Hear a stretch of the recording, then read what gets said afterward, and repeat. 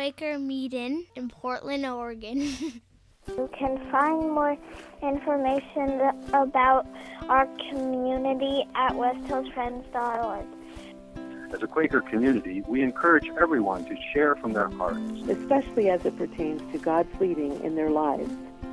These words are shared into a community that values the opportunity to respond to dialogue about what is said. The responses and dialogue are not included in this recording. The views expressed in this content are solely those of the original contributors and do not necessarily speak for the entire West Hills Friends community. Thank you for listening. Have a wonderful day. Thank you for listening. Have a wonderful day. Good morning.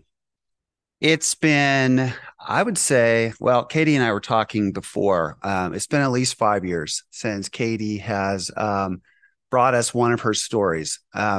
If you've been here at least that long, then you've heard her interim Pastor Molly stories, which are just charming and lovely.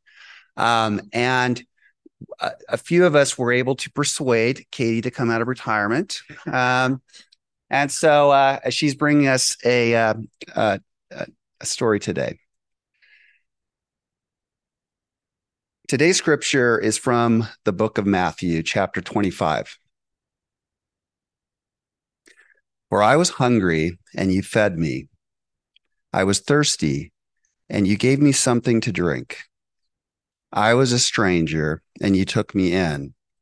I was naked, and you clothed me. I was sick, and you visited me. I was in prison, and you came to me.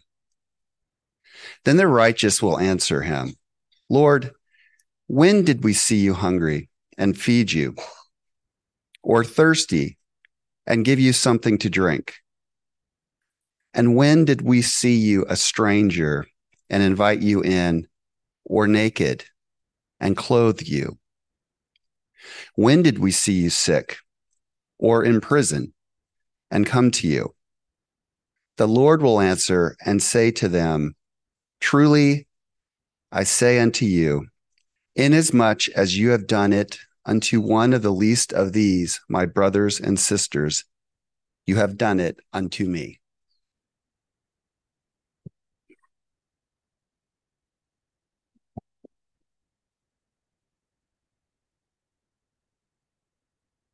Good morning. It seemed like everybody in Wink had a nickname by which they were affectionately known. Frida Holzer down at the Drywell Cafe was always called Frijoles, or quite logically, Beanie. And her sons, Chilton and Crandall, were chitlins and cracklins to everybody but their mama.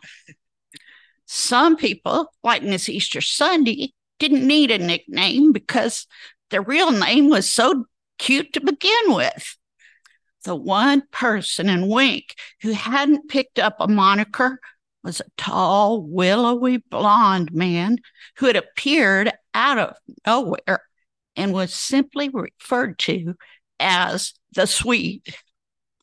The Swede, God knew, was the loneliest man in town. And at that very moment, he was sobbing like a baby in the last pew of St. Barnabas Catholic Church. It had been a terrible couple of months for the Swede.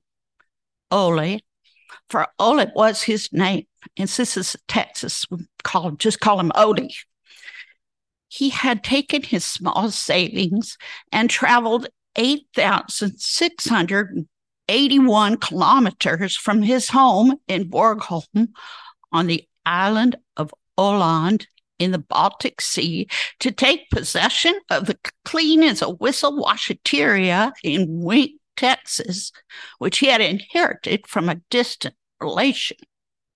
The American lawyer had told Ole that Wink was quite small, but Ole had just laughed. How small could it be? Borgholm had only 3,107 inhabitants and was one of the tiniest towns in all of Sweden, and Ole had always been happy there. But Ole discovered to his horror that Borgholm was New York City compared to Wink, which was situated in a barren desert that looked like the backside of the moon. To top it all off, the clean as a whistle washateria was in fact full of roaches and spiders and rusty equipment that had worked since Elvis was the king. Ole had fallen into a tailspin and taken to wandering the streets like a wraith on All Hallows Eve. Ole felt lost, forgotten, and utterly adrift. His sorrow was as cold and deep as the Baltic Sea, and pooled in his heartbreaking blue eyes. But Ole's English words were few.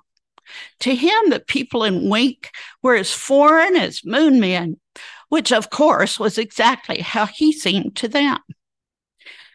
And this day had been the worst of all days because of something that had happened at the library. "I would like to get a library card," said Ole haltingly to Minnie Blessings, who was known for her severity with outsiders. "Do you have any identification?" she asked, squinching up her face, because she strongly suspected Ole from coming from somewhere beyond Winkler County. On she went with this brusque transaction until she handed Ole the new card that had been spit out by her machine. "Excuse me, miss," said Ole timidly. "There is something wrong with my name. On my last name, Ahlstrom, there should be a little umlaut over the O." "Well, I cannot make that thing with my machine," said Minnie curtly, and sashayed off into the nether stacks. Ole had never considered that by coming to America, even his name could be taken from him. Losing his umlaut felt like losing all that he had left behind in Borgholm. The rare butterflies and wild orchids, the ancient oak and hornbeam forest surrounding Halltorp Manor, the eerie beauty of the ruined castle, the haunting and mysterious iron ring forts, the ghosts of the Vikings whistling in the sails of his little boat as it bobbed in the Kalmar Strait. Losing his umlaut felt to Ole like losing his very soul, and for its sake he watered the pew of St. Barbecue with his bitter Norse tears. The first to see Ole in the shadows was the bishop, who was steaming through the church on his way to better things. "There is something wild in that man's eyes," he thought, and strode more quickly towards the door. The second to dash through was Beanie Holzer, who had come by to take away the dead flowers and see about the mail for Father Joe.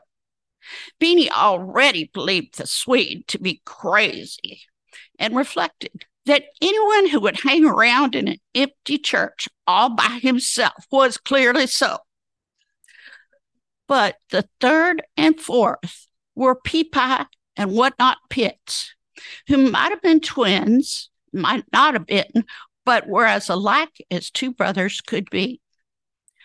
They were just little boys and didn't know that a complete stranger who was crying in broad daylight could be completely ignored. "What's the matter, mister?" asked Peapie. "Are you all right?" "I have lost my umlaut," said Ole tragically, and buried his face in his hands. "Don't worry," said Whatnot sweetly. "Me and Peapie can find anything. We'll get you another one in 2 shakes of a lamb's tail." And off they ran like racehorses out of the gate. There was no particular reason to be running, so when they stopped for breath, Whatnot said, "Peepa, what's an umlaut?" "We had better ask Father Joe," said Peepa, who knew exactly where to find it. What? Now, what? An umlaut?" said Father Joe, clearly puzzled.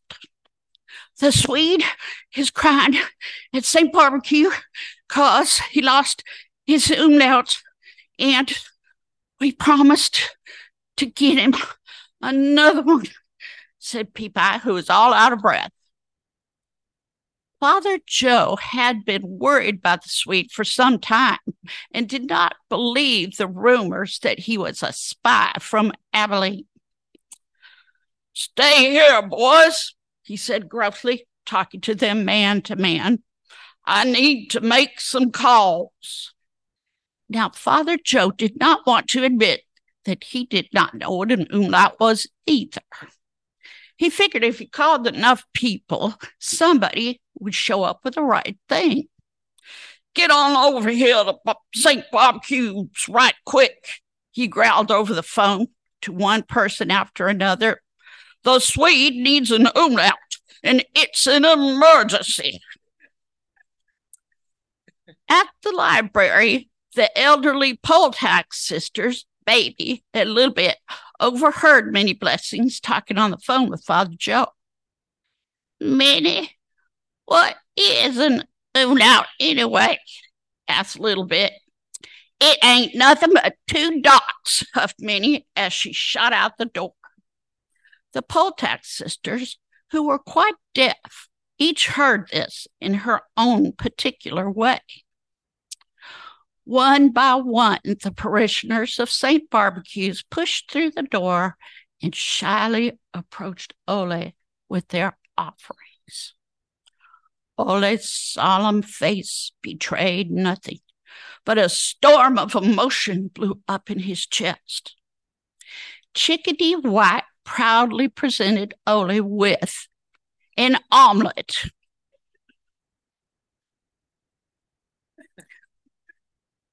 Dr. Lopiccolo opened a battered toolbox and pulled out a gimlet.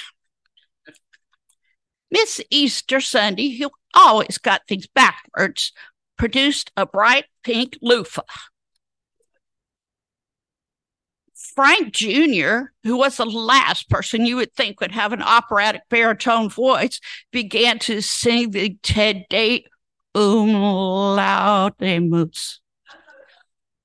Te Deum laudamus, te Dominum confitemur. Just then, Beanie Holzer sailed in with her famous meatloaf.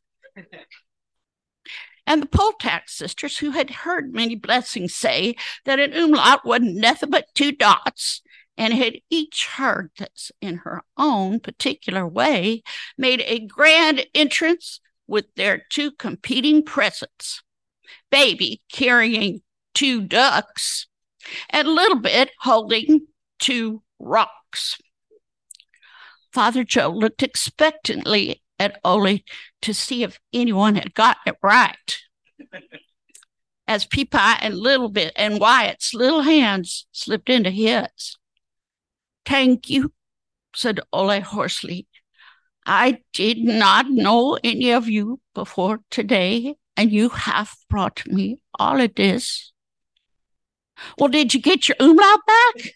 asked Whatnot hopefully. "No," said Ole, shaking his head sadly. "The umlaut goes over a letter in my name, Alstrom. It is a special kind of letter that we have in Borgholm, where I come from, but the library lady told me that there is no umlaut here." Frank Jr.'s leathery face broke into a wide grin, and he laughed out loud. He pulled out a pen. "Can I see that card?" he said. He deftly drew 2 tiny dots above the O and handed it back to Ole. Ole's face lit up like Santa Lucia's crown, and even in the blistering heat, he shivered with joy. Peepa and White let out a whoop, and everybody clapped and cheered. "So your name is Ole?" said Frank Jr., suddenly embarrassed that he had never talked to this man before, or even considered that he might have a name other than the Swede. Ole nodded, clearly very pleased. "We can call him Ole, Ole, Ole, like the hymn," cried Peepa. But Ole said softly, "In Borgholm, I am called Strom." "Like strumming a guitar?" asked Chickadee White. "I suppose so," said Strom Ostrom, smiling for the first time anybody could remember. "Just so." "Let's move this little party into the church hall, shall we?" said Father Joe in a genial voice. "I think we have some meatloaf to eat." "Now tell me about these here ducks," said Strom to Baby Potax as everyone walked in together. After the sun went down and the day had gone to bed, Father Joe's curiosity got the best of him. He pulled down the TUV volume of the encyclopedia and read, "The umlaut signifies vowel qualities of softness, highness, brightness, lightness, and roundedness." "Oh," said Father Joe to himself with a great rush of compassion, "the umlaut is the sound of home."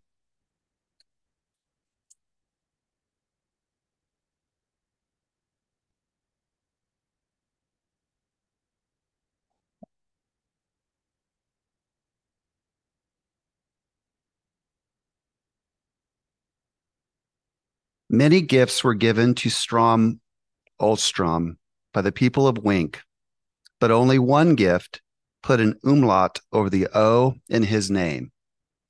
Would Jesus see each gift as an act of kindness done unto him? How often have you given imperfect gifts that led to greater human connection? When have you heard Jesus call you to take care of the hungry, the thirsty, the unsheltered? And does the call ask for perfect gifts? Or are your imperfect gifts made perfect by the giving?